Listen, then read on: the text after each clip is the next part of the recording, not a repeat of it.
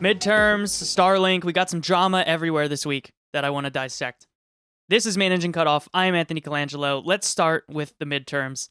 So the midterms happened. I'm sure that you've heard the news at this point. The House has flipped to the Democratic Party majority. Senate stayed Republican. And there were some interesting shifts specifically regarding space. And that's where I'm going to focus the show, obviously. Not going to get into outside influences as much. But I do want to talk about a couple of the important things with the space changes that we might see coming up out of this midterm election. I'll start with my standard space politics disclaimer that the baseline assumption that I think you need to start any conversation with is that any particular representative or senator, if retiring, losing re-election, or whatever, in a space district doesn't usually matter. As a general rule, there are certain conditions that do matter. I think, because at the end of the day, that district is still that district. The same influences are there regardless of who's in that seat. The same constituents, the same lobbyists, the same companies, the same facilities are there. So at a certain point, that district is a space district. What does matter is when a representative or senator is on a committee that impacts space, that can define the goals of NASA, NOAA, etc., that can define the budgets for them, the projects that they're going to work on. That matters quite a bit. The other things that matters are when somebody who has a lot of seniority leaves. And we're going to break down why all these things matter with some examples. The third thing that matters is when somebody is out who was a particular supporter, sometimes single-handed supporter of any given project. So those are the three things to keep in mind that matter. Committee placements, seniority, and any off-base support. Any support for a program that isn't necessarily in their district, but is just something that they're interested in. And we had an example of every single one of those in this midterm election. So we're going to go through some of the important things. We'll start with Bill Nelson, with the disclaimer up front that Florida looks like it's going to go to a recount. A very close race. Right now, it's like 20,000 votes separating it, so this could change. But it looks like Nelson will lose his seat in the Senate. So Nelson is an example of two of these things. He is incredibly senior. He's been around a long time in Congress. And he was on a committee that impacts space. He was the ranking member of the Senate Committee on Commerce, Science, and Transportation. So this is the committee that whenever you watch a Senate hearing, you'll see Ted Cruz, you'll see, Bill Nelson, and the other senators that you know from the space sector. They will be the ones in those committee meetings asking questions of the witnesses. So this is a big loss because he's been around so long, he has that seniority, he has that position on the committee. He, in particular, has been historically a human spaceflight supporter, very staunch supporter of human spaceflight. He used his position in Congress to get him a flight on a space shuttle mission back in '86.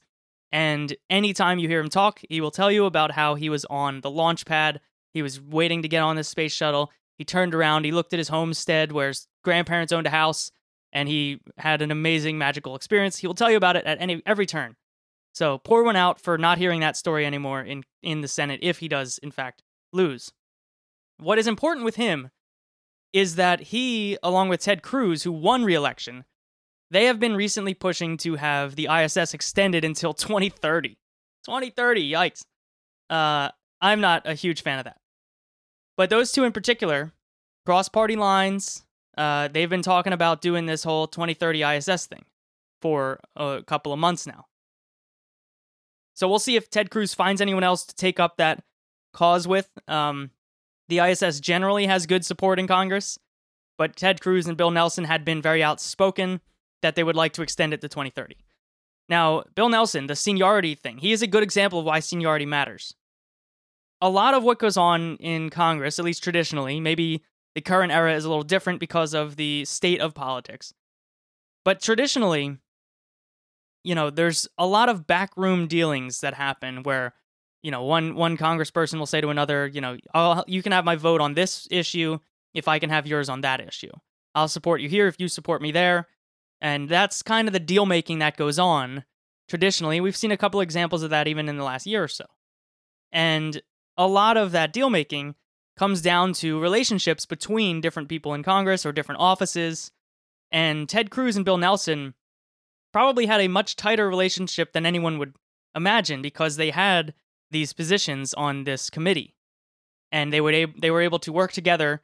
They had similar interests. They were able to work together and say, hey, what's going on in your party? Do you think this provision would make it? Do you think we can word this better to make sure it gets through, et cetera, et cetera? And maybe as a side note on these committee things, the way that committees kind of work is that, every person in Congress can't care about every issue because there's just too much to get to.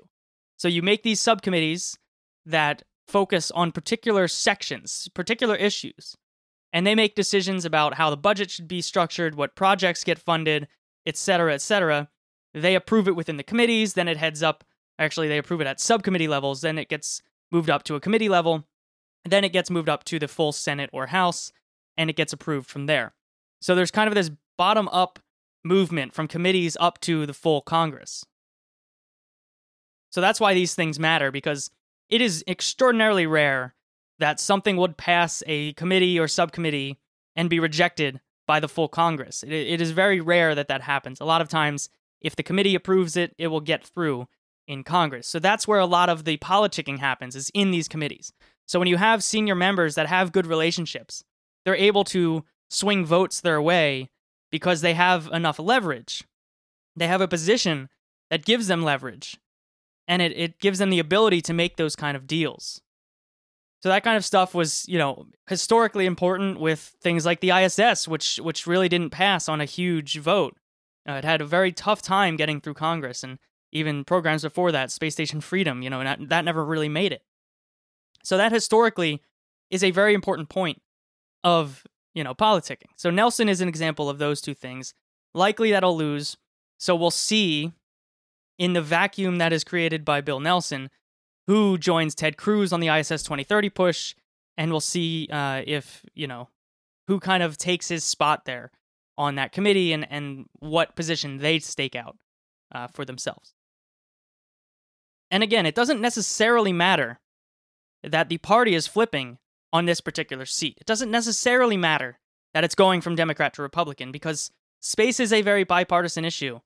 It doesn't particularly matter. There are certain instances that matter based on the party alignment, but unlike other areas where the party swings heavily on these issues, I think the swing between Democratic and Republican space is much, much smaller. So it doesn't necessarily matter that the party's flipping as much as those positionings, and that's why the Nelson thing's important to watch. Let's move into Representative John Culberson. This is the biggest story.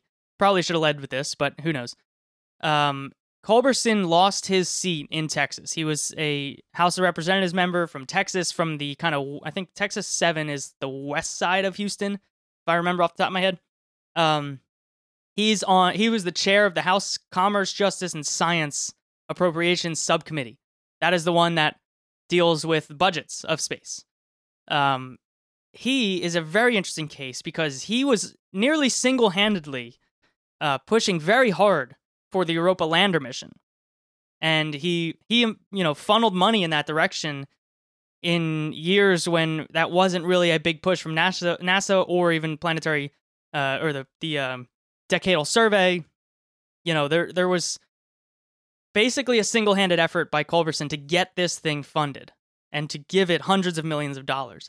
And it's an interesting case too because, a lot of this funding was heading out to JPL and places that are not in his district at all. So this isn't a case of, bringing money home to your district. This was a case of his passion and interest in science and exploration, and Europa specifically was, pushing him to send money where he thought it should go for this mission.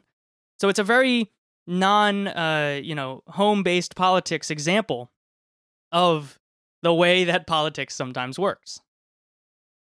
So he is out, and, he never really seemed to have a wingman or wingwoman on his side of this Europa lander.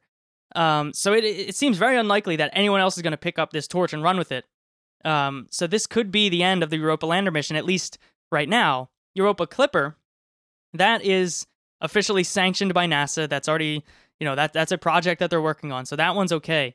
But the lander mission was something that was outside of that and was being pushed, as I said, by Culberson, and no one else has taken up that mantle. So that could come to an end this year. We will see very shortly. But that is a big loss for planetary science if you were somebody who wanted to see a lander towards Europa. If you're somebody who just cares about the planetary decadal survey stuff, maybe that's a good thing, because it means the money would be spent on the programs that we have going on now and wouldn't necessarily be given $500 million to the lander every year from here until it happens. So it kind of depends on your outlook there, but that is a big story going forward. Now we have some other odds and ends, like Representative Dana Rohrabacher. He is a House of Representative member out in California 48, which is kind of south of LA, the south side of LA, coast side. He was on the House Space Subcommittee, notably had bonehead moments like asking if there was ancient civilizations on Mars, if we could rule it out. Really dumb stuff that made it to the headlines. I am not a big fan of him. Never really liked his take on things. Always didn't seem that well informed on these issues, so I don't consider this a big loss. But, LA, good space area. Not necessarily his district, but, it does kind of have that LA thing going on there. He was a fairly senior member, but never seemed to have the same kind of influence as a Nelson or even Culberson in the same way. As I said, Ted Cruz retained a seat, so we're still going to be hearing the same Ted Cruz kind of stuff, like ISS forever. And really, the only other storyline here is that the House, as I mentioned up front, the House flipped to a Democratic majority, which means that all of the committees, they get new chairs.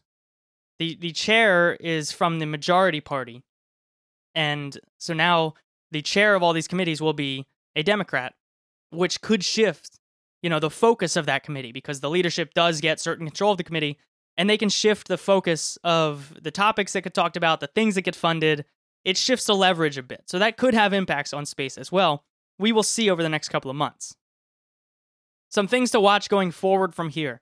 We're going to have the new White House budget request in February for fiscal year 2020. After that comes out, you'll see congressional response. People will start giving quotes. They'll start leaking stuff to the media. And then the whole budget process will start from there. So as that process gets underway, once things kind of sort out the next 4 or 5 months, and you start seeing some of these quotes about the budget request, things that might get funded, that might get cut, look to see who's giving these space quotes. It'll be interesting to see who kind of fills these voids as the representatives and senators that typically are talking to the media about space things. We'll still be hearing from Ted Cruz for sure. We'll be hearing from Senator Markey and people like that. But keep an eye out for who you're hearing quotes from to see if any new players kind of enter the scene here, to see who wants to fill these voids that are left by these people losing re-election. So that'll be what I'm watching the next couple of months, to see who perks their head up as a face of these new space issues in Congress. But until then, I don't know if we have any real clarity. There is definitely going to be fallout from this that affect Space Force as well, but kind of hard to tell, because Space Force, while it's been talked a lot in the media and offhand quotes and stuff like that, we haven't seen any extensive talk in Congress about Space Force. Historically, we have, people pushing the idea of Space Corps, Space Force, and, kind of stuff like that, but we haven't seen any recent strategy out there from Congress on this. So that'll be something we hear a lot in the next year about, but I don't know right now if I can say for sure how some of these elections affect Space Force in general. That's entirely different committees. Those are the Department of Defense committees typically. So that's entirely separate set of people. But I'm sure we'll get around to that as we hear. But again, February 2020, budget will be coming out. February, the 2020 budget will be coming out. And from that, we'll get a congressional response, and we can kind of see what the new players are going to look like for the next couple of years. All right, that's all I've got on the midterms for now. Want to get into some of this Starlink drama we've been seeing in Reuters. But before I do that, I need to say a very special thank you to all of you out there supporting Main Engine Cutoff over at patreon.com/Miko. There are 228 of you supporting this show every single week, and I could not be more thankful for your support. This episode of Managing Cutoff was produced by 34 executive producers. Chris, Pat, Matt, George, Brad, Ryan, Jameson, Nadim, Peter, Donald, Lee, Jasper, Chris, Warren, Bob, Russell, John, Moritz, Joel, Jan, David, Grant, Mike, David, Mintz, Eunice, and 8 anonymous executive producers. Thank you so much for producing this episode of the podcast. If you want to help out, support the show, help keep this thing going, keep this thing rolling, this is a 100% listener-supported show. So head over to patreon.com/Miko, sign up there. If you are in at the $3 a month or more level, you get access to a special little RSS feed that you can drop right in wherever you're listening right now to this. And every single Friday, sometimes Saturday, you get a little show that I do, run through the headlines of the week. We talk about all the stories that went on, small stuff, big stuff, everything. It's a great way to stay up on space news without having to always read every single feed or Twitter feed like I do. I do that work for you. It's great. Head over there, again, patreon.com/Miko, and help out and get headlines in your podcast player. Thank you so much for your support. All right, so there's been some Starlink stuff in the news lately. Reuters seems to have some sort of good lead on some of this Starlink behind-the-scenes drama. And there was a report recently that went up by Eric Johnson and Joey Roulette in Reuters. There's been a couple of reports, actually. So there's a couple of reports about SpaceX looking for a $750 million loan, some sort of new funding arm. Very little details on that yet. They're still working with, I think it was like Morgan Stanley, a couple of different venture firms. Oh no, Merrill Lynch, sorry. And that's not necessarily that notable. I mean, you know, it's a lot of money. They got $500 million last year or something like that for Starlink or for whatever other projects they're working on. So we'll see the details of that funding come out fairly soon. I don't really have too many comments on the funding yet, other than it's interesting that they're looking for more funding at that level. The report I wanted to talk about, and only because this really triggered one thought in my head, was this report a couple of days ago, I guess a week or two ago, that was a report about a meeting in Seattle in June. So this is a very delayed reporting of a meeting in June. Apparently, Elon Musk flew to Seattle to meet with the heads of the Starlink project, which is their satellite constellation for internet. I'm going to read you a little snippet from this article, again, by Eric Johnson and Joey Roulette in Reuters. Within hours of landing, Musk had fired at least 7 people on the program's senior management team at Redmond, Washington office, the culmination of disagreements over the pace at which the team was developing and testing its Starlink satellites, according to 2 SpaceX employees with direct knowledge of the situation. Known for pushing aggressive deadlines, Musk quickly brought in new managers from SpaceX headquarters in California to replace a number of the managers he fired. Their mandate launched SpaceX's first batch of US-made satellites by the middle of next year, the sources said. So there are several layers to this story. First up, a reminder, SpaceX, that is, launched 2 satellites that are the test versions of Starlink. They're the kind of the prototype satellites. They launched 2 of them earlier this year. They were Tintin A, Tintin B. Now, there's been some drama recently about that because they were released into a 500 and some kilometer orbit. But we had info that said once they were checked out, they were going to raise their orbit themselves to about 1,100 kilometers, and that was the actual FCC filing that they had for those test satellites. That never happened. They are still sitting at that 500 and some kilometer orbit. I just checked on the Leo Labs website. They've got the little web portal to see low Earth orbit satellites. It's amazing. You should check it out. I'll post a link in the show notes. And you can do a search to see where satellites are. And they tracked, in the last day, they tracked the Tintin satellites. And they are still at that low orbit. So, the theory right now is that they've had some sort of propulsion issue. And they were not able to raise their orbit. This has sort of been refuted by a couple of different people at SpaceX. Elon himself saying everything's fine. But the fact that those were never raised is causing confusion and concern that something went wrong with the propulsion of those vehicles.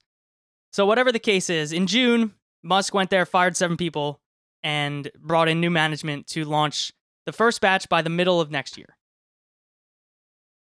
Now, from here on out, all of this is conjecture and random thoughts that I've had about this situation. If the theory holds that this new management was brought in to pick up the pace of Starlink, that the old management was maybe focusing too much on getting it right on the first take rather than getting these things out the door. You know, that's the theory anyway, that the old crew was like, no, we got to get this right from day one, and Musk wasn't happy about that, and the new crew is, let's launch these things as quick as possible. In general, I'm not a super big fan of like move fast and break things in general, but in certain cases it makes a lot of sense. And this might be one of those, because there is this FCC rule that SpaceX now has their 4,400 satellite constellation approved by the FCC. From the day that got approved, SpaceX has 6 years to launch half of that constellation, and then 3 years to launch the other half. If they end that time period with less than that amount, their approval gets lowered to cap at that amount of satellites that they have up in space at that moment in time. So it is hard to overstate the fact that they need to be moving really fast if they want to get anywhere close to those numbers in that timeline. Now, the other part, this is the part that triggered in my head, is I wonder what kind of requirements the FCC has for what counts as a satellite in this count. You know, that they have to have 2,200 satellites up by, 6 years, by 2024. What counts as one of those satellites? Is there any specific requirement for, a particular functionality or specific design that you submitted to FCC? I can't find anything that says that. So, I think maybe the idea is, I don't care if the first 300 satellites that we're going to launch are going to die in 5 years and be deorbited. I don't really care, because we got to get these things out the door. We got to get them on orbit.